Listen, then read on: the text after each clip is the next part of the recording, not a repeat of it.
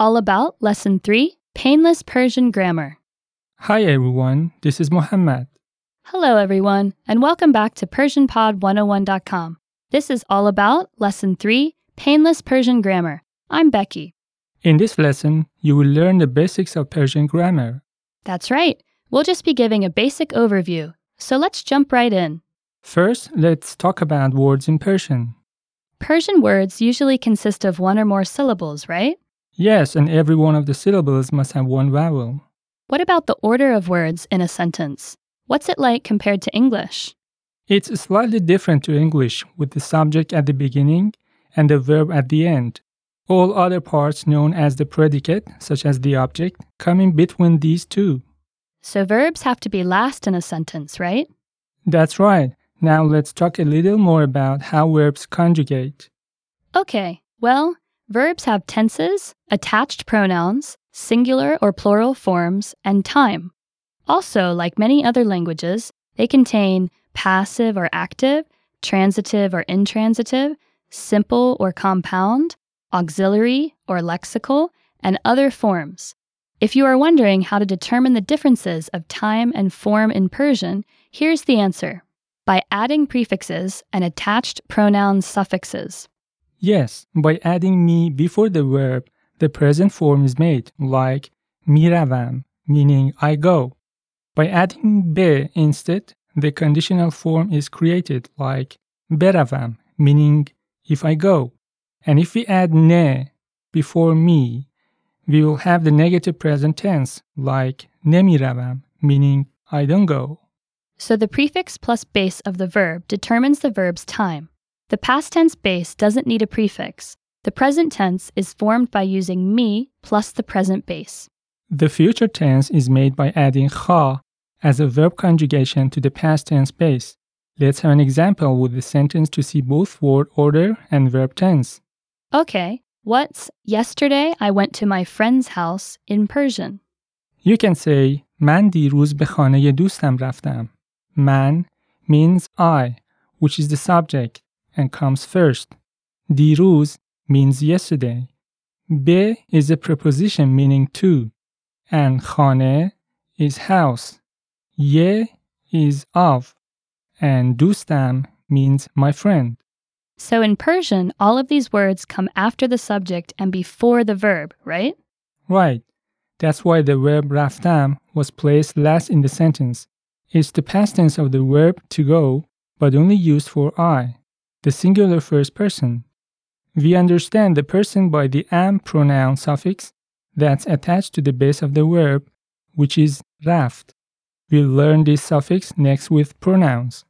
How would you say this sentence in the future tense? So, tomorrow, I'm going to my friend's house. It would go like this. من فردا به خانه دوستم خواهم رفت. فردا means tomorrow, and خواهم رفت, meaning will go, is the verb خواه plus the am pronoun for singular first person plus رفت, which is the past tense base.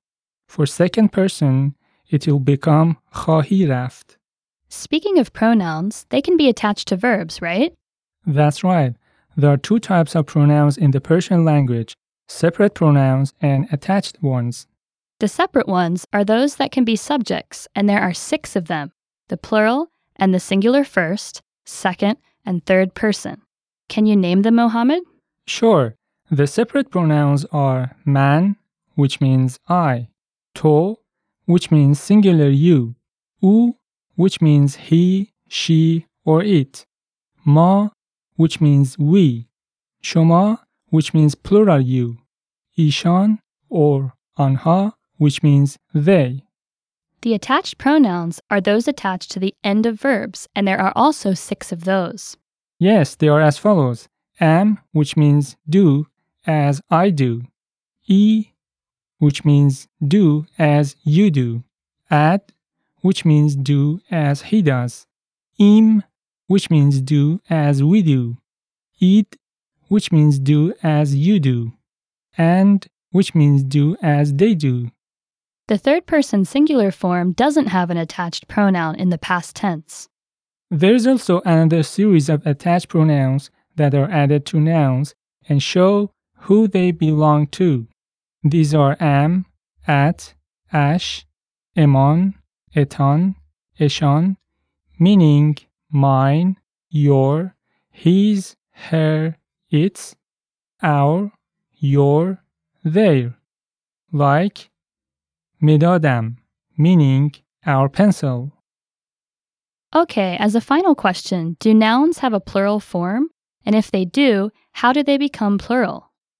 Nouns in Persian become plural by adding ha at the end of them.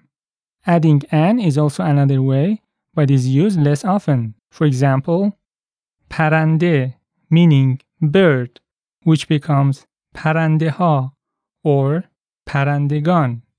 When adding an, the a letter becomes G. Okay, listeners, make sure to check the lesson notes to reinforce what you've learned in this lesson. Get instant access to all of our language learning lessons. With any subscription, instantly access our entire library of audio and video lessons. Download the lessons or listen or watch online. Put them on your phone or another mobile device and listen, watch, and learn anywhere. Lessons are organized by level, so progress in order, one level at a time. Or skip around to different levels. It's up to you. Instantly access them all right now at PersianPod101.com. Well, listeners, that's going to do it for this lesson. Thank you for joining us. Until next time, bye. Khuda Hafiz.